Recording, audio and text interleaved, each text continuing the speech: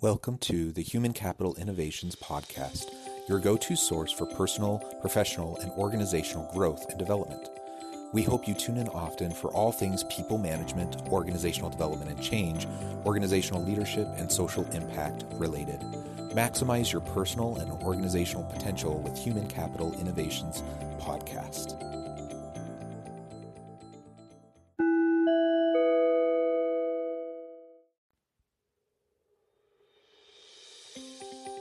Welcome to the Human Capital Innovations Podcast.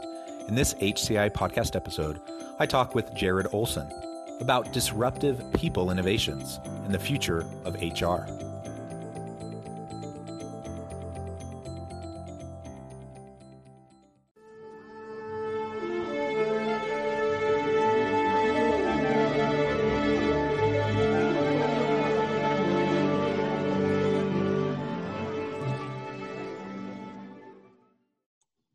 Jared Olsen, welcome to the Human Capital Innovations Podcast. Thank you so much, John. I'm so excited to be here with you today. I am excited and thrilled to have the opportunity to talk with you, Jared. We've been preparing for this recording session for a long time. Far too long. Because of COVID, it's thrown a wrench in things in terms of scheduling, in terms of making sure we had the right equipment. And so I'm thrilled to have the opportunity to have a chat with you today. For listeners who don't know Jared, I'll share his bio in just a moment, but Jared is super active in the HR thought leadership space in Utah, particularly in Silicon Slopes, for any of you who might be familiar with that area. And I'm sure he can tell us a little bit more about that as well. And it's just going to be such a fun opportunity to have a discussion. Today, we're going to be focusing on what I'm framing as disruptive people innovations and the future of HR. So we'll talk about disruptive innovation and the future of work a little bit more generally, but we'll drill down into those people management aspects and Jared's experience with culture building and helping people to have the best possible experience that they can have in the workplace. That's what we'll be focusing on today. As we get started, I just wanted to share Jared's bio with everybody. Jared Olsen is a father, a husband, an entrepreneur, workplace culture enthusiast, millennial, and Nacho Libre lover. And I love that aspect of your bio. I think that's an underappreciated movie. It is. It's so good. I share your love for Nacho Libre. Jared spends his day at Motivicity, which is the name of his company, helping HR executives and other C-suite members create a culture where employees can be happier about being at work. He does this by combining disruptive HR ideas, software, and thought leadership. He's a board member at Disrupt Salt Lake City and was named by Utah Business Magazine as the first ever HR Disruptor of the Year. His thought leadership has been published by Fox Business, TEDx, Silicon Slopes, Utah Business Magazine, KSL, and Deseret News. He loves advancing company culture and focusing on people, and he loves nothing more than leaving work at 4 to head home and spend time with his family. And amen to that. I find that that's kind of my focus and effort as well. Work hard, but then play hard and spend time with your family and focus on what's important. That's right. Get into the office early, leave early, and spend time where it really matters, right? That's right. Well, Jared, before we launch into the conversation, anything else about yourself, your background, your personal context that you would like to share with everyone before we get started? No, just if you want to connect with me at any point during this, I spark any thoughts for you and say, let's take this a little bit deeper in conversation. Hit me up on LinkedIn. I do a lot of stuff on LinkedIn. And so just Jared Olsen is a simple, easy place to connect with me there. So Jared, you spend your days at Motivicity working on innovative culture, and you're so active on LinkedIn. Everyone definitely should get connected with you there and see all the great content you put out. And so much of the work that you do is around, how you frame yourself as a disruptor in the HR space. So let's start by talking about that a little bit. What does that mean? We talk about disruptive innovations, Clayton Christensen at Harvard and everything. Within this HR and people space, what does disruptive innovation look like? Why is it important? Why are we paying attention to it? Yeah, I think that the reason we need to change the way that we historically have done human resources is because people historically have hated the way people do HR, right? HR is the policy police. They're the do's and the don'ts, and they're all about regulations and guidance. And a lot of the time, business leaders and individuals just don't jive with that, right? Heads clash because HR comes in and says you can and can't do that. And that's not how we are as humans. We as humans are unique, and we're individualized, and we're different, and we need to celebrate those good things that make us individual. I recently read Marcus Buckingham's book, 9 Lies About Work. And one of the lies that he talks about is just how it's okay for us to be spiky. And when he talks about spiky, he talks about how individuals have their nuances and their differences. And my favorite quote in this chapter where he talks about being spiky is he says that you should look at individuals' spikiness as a feature, not as a bug. And I think so often that when you go to HR and you say, hey, HR, if you're a manager, I need to terminate an employee, or I need to performance manage someone, they're going to say, okay, tell me about the bug. What is this person doing that's wrong? And we need a paradigm shift to where we start saying, well, tell me about the features of this person. What makes them unique? How do they advance our company mission? And how do they help us become better as individuals? And so I think that that's one of the key ways, and a simple way to kind of define this disruptive innovation is, do we see people for who they are, accept all of that, and look for the good? Or do we say, okay, this doesn't align with the handbook, and so we're going to coach this person out? Is that like an okay summary of No, I think that's great. And I actually really appreciate the way you framed that, because, honestly, the first thing I thought you might say was talking about HR analytics, HR information systems, the technology pieces of the disruptive people space. And certainly there's tons of that. And so we can go into that as well. But you framed it in terms of mindset shifts, right? Yeah. So the future of and disruptive cultures and the future of people innovations in the workplace requires us to think about culture and people management differently than perhaps we thought about it before. And I completely agree with that. I think there's so much unhealthy baggage that, for whatever reason, we could debate the origins and why it was perpetuated, but for whatever reason, it's there. And when I teach HR at the university, when I meet with new students, and they're brand new in their very first HR class ever, their first thought about what HR is Toby from The Office, always. Totally, always. And he's such an unfortunate poster child for HR, right? Because it's kind of this caricature of like all the worst aspects of what HR might be. As lovely of a person as Toby, the character might have been. And that's not what's going to drive organizational success. Like you said, the policy police, nobody wants that, including the people who are doing it, the people that are in those roles. Nobody likes that. And so we need to just flip the script. We need to reframe the way we understand the role of people management within organizations. And truly, as the tagline of this podcast says, we're looking to figure out how to maximize the human capital potential of organizations. That doesn't come from a deficit perspective. That comes from an asset-based perspective. That comes as we focus on the inherent value that human beings bring to the workplace, how we can leverage and looking for how we can better leverage those contributions, and then be more supportive in helping them bring about their collective genius. That's the goal of organizational leadership. That's the goal of HR. And unfortunately, some of the ways it's been structured or framed in the past has not helped and contributed to its perception and the role that HR can play as a strategic partner within the organization. You're totally right. And HR has always been seen as this department. And I think that as I would redefine the term HR, I would go with human experience, right? And there's a lot of people in the space that are currently talking about what the human experience looks like. But one illustration is just from any leader standpoint. So this is not an HR department, not an HR student. Let's just say you're a leader of people. So often when we go up our chain to our directors and VPs into the C-suite, we report on the success that we have had in producing widgets or generating sales. Or another way to frame that in Dave Ulrich's terms is how many millions you have made. But what we don't stop to ask enough in a human experience world, in Dave Ulrich's terms, is how many millionaires have you made?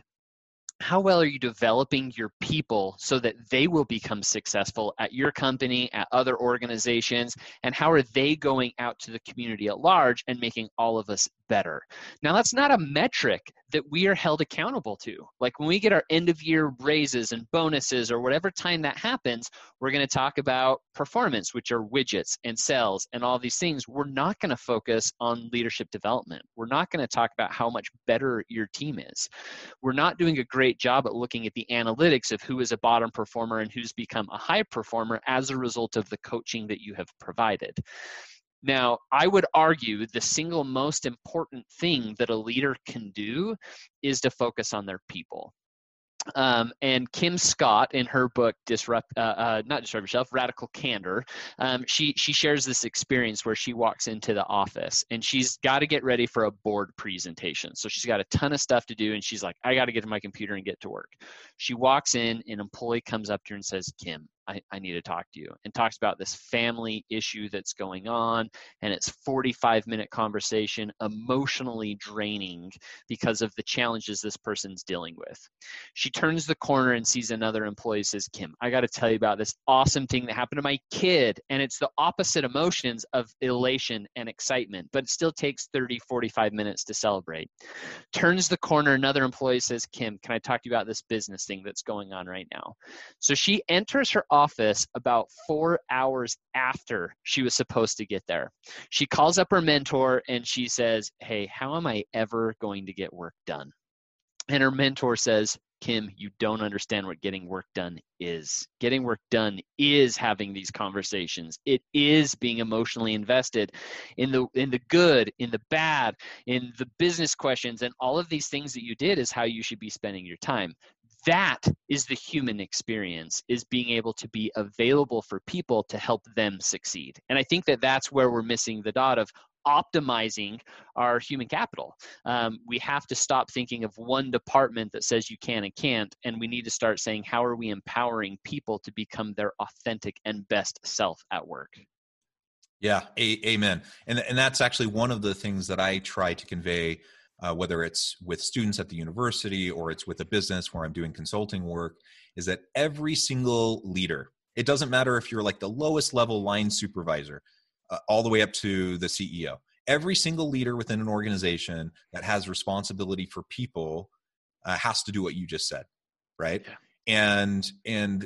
Which means they have to understand HR, and not kind of the old Toby from The Office kind of HR, but understanding the importance of creating a safe space where people can bring their authentic self to work, understanding how to empower employees, understanding motivation factors, and creating an environment where people can find their motivation and be self-motivated, so on and so forth, right? That's what being a leader is. That's all HR stuff, especially the way we're framing HR right now. And that's what every leader needs to be able to do to be effective in their jobs. And I'm sure, you probably have stories. I have so many stories of well-meaning leaders who get caught up in the day-to-day grind of just like putting out the fires, going to meetings, and just like doing the tactical elements of the work. And there's those elements that need to be done, but they're completely absent from that human experience. They're completely absent from that emotional piece. They're completely absent from the empowering and motivational piece. And that's not really leadership. That's management, right? And there's a big difference between leadership and management.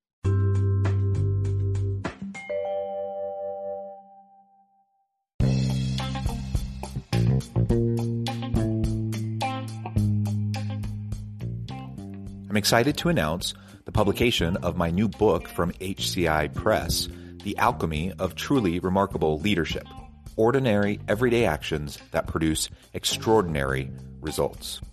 Consider how the nature of work has shifted over the past 50 years. With increased globalization, rapid technological advancement, and the shift in economic composition, the average job of today looks very different than the average job of 50 years ago. What will the jobs and organizations of tomorrow look like? Moreover, what does this all mean for organizational leaders? What are the core competencies and capabilities of organizations and their leadership that are prepared for continued disruption and geopolitical and socioeconomic shifts?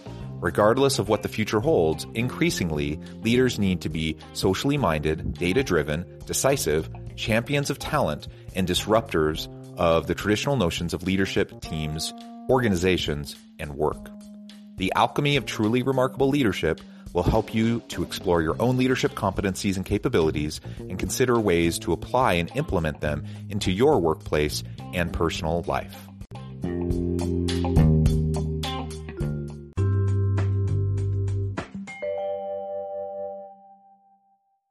That's right. And you look at an easy example would be a one-on-one, right? So employee sits down with their manager, and the manager is going to say, okay, let's talk about what you've been working on. That conversation is going to be so focused in the weeds and on the widgets produced and all of those details of, hey, how are you accomplishing the numbers that you're held accountable to? And how often, just think about it, any listener right now, think about your team. When was the last time you sat down for an hour straight and just asked question after question to the employee about them, about their family, about their mental wellness, about their emotional attitude, about their self-deception that they might be struggling with, or about how they see themselves crushing it in certain areas? I bet the answer is you haven't, right? And you may have never done that. Like, I have been surprised at, I love to hear people's stories, and I even have to stop and reflect and say, man, when was the last time I asked for an update on this person's story?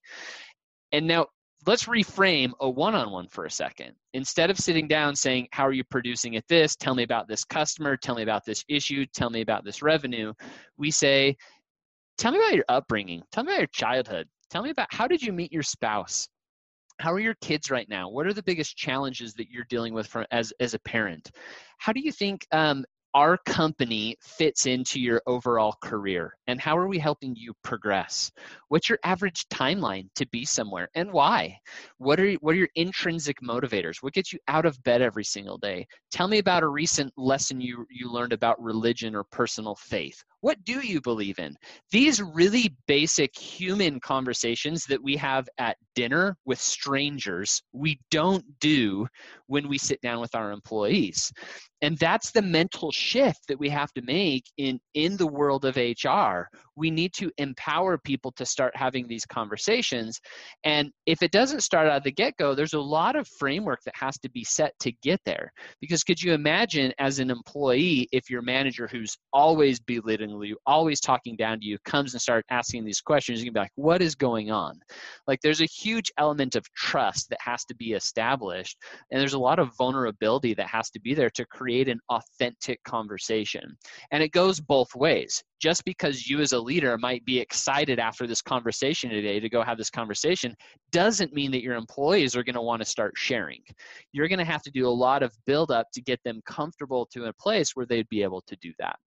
But I think that's just one illustration of leadership is that one-on-one is a key paradigm shift of how are you entering that conversation to help and care about someone.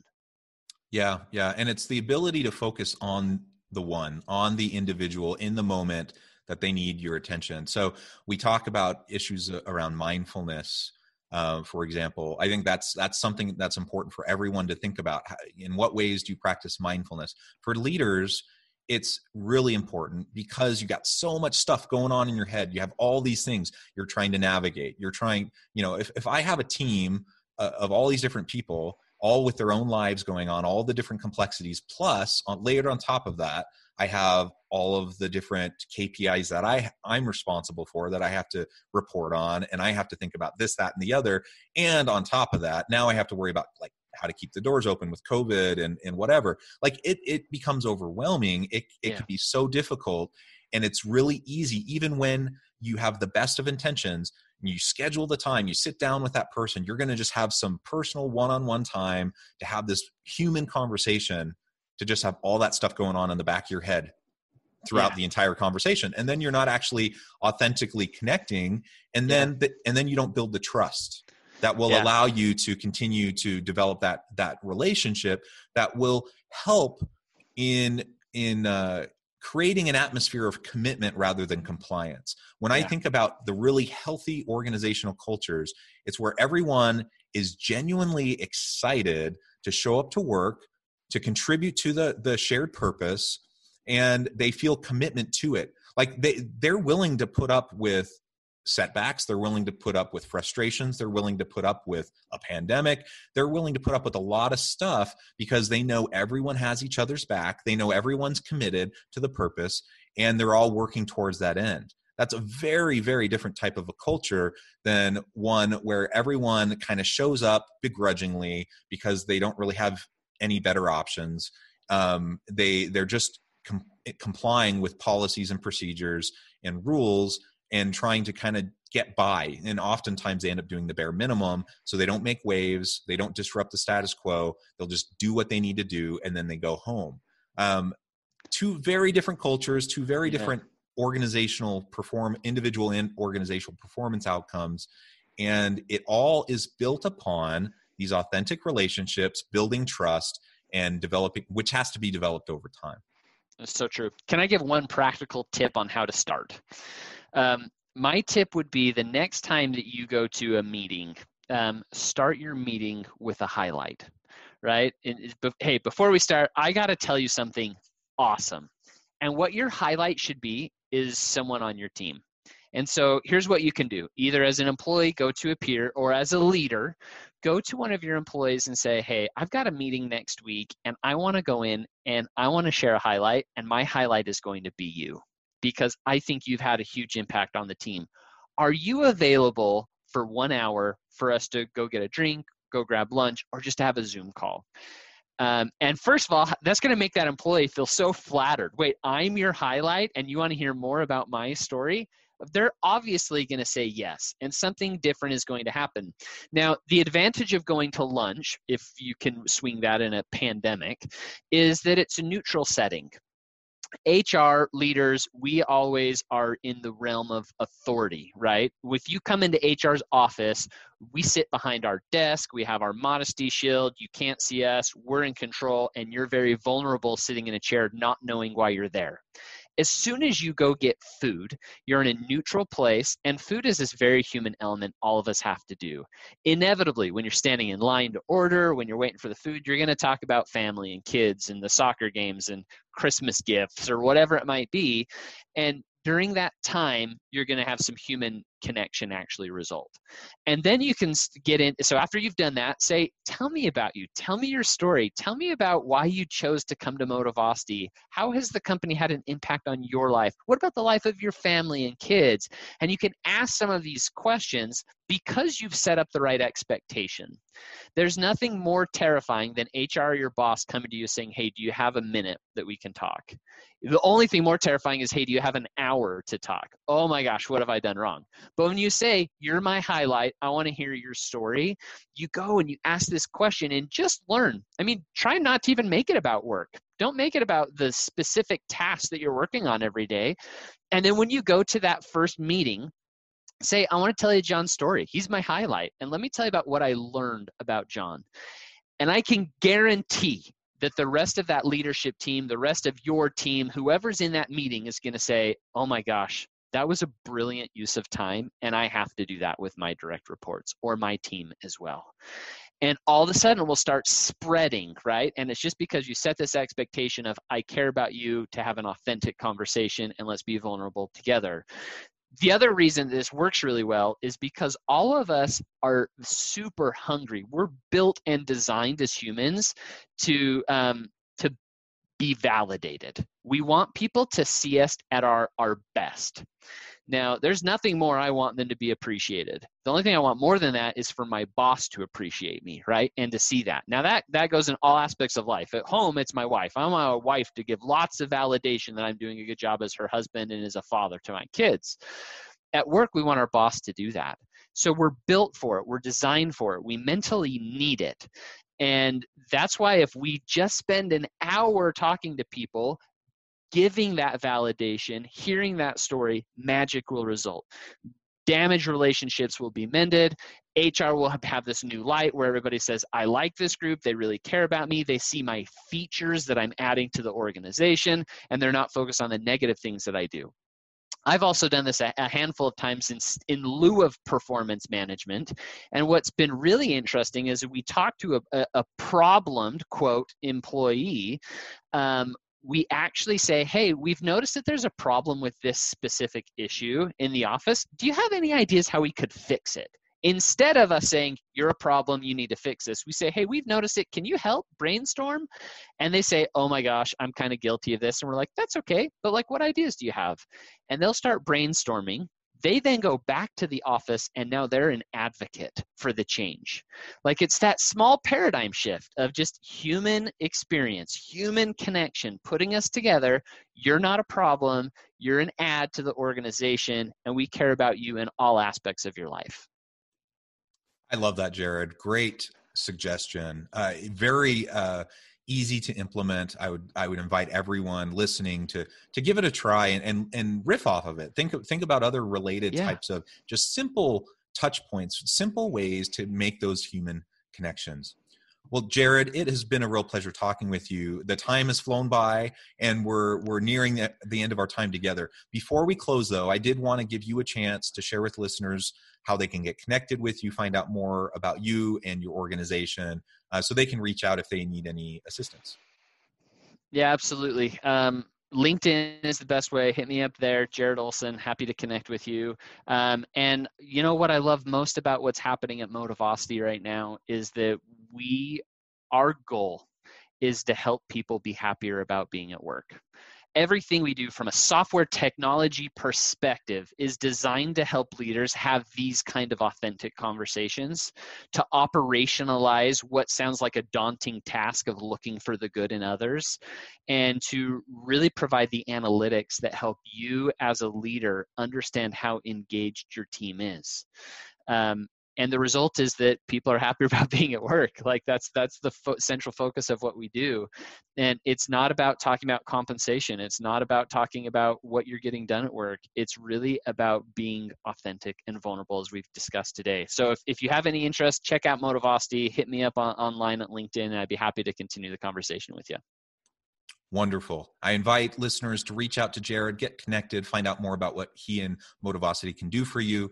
And as always, I hope you all stay healthy and safe, that you can find meaning and purpose at work each and every day. And I hope you all have a great week.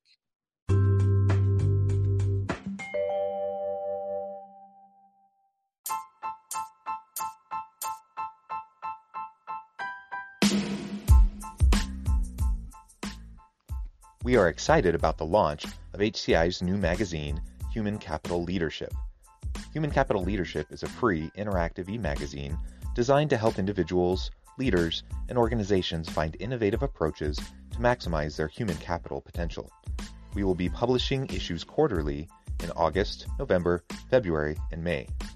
Check out the first issue and let us know what you think.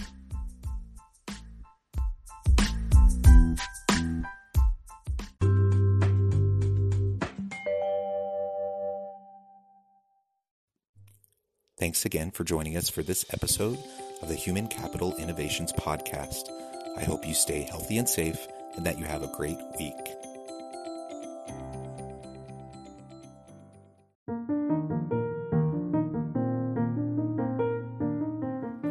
Check out our new weekly LinkedIn newsletter, Alchemizing Human Capital, exploring industry trends via original research and interviews with executives and thought leaders from across the globe.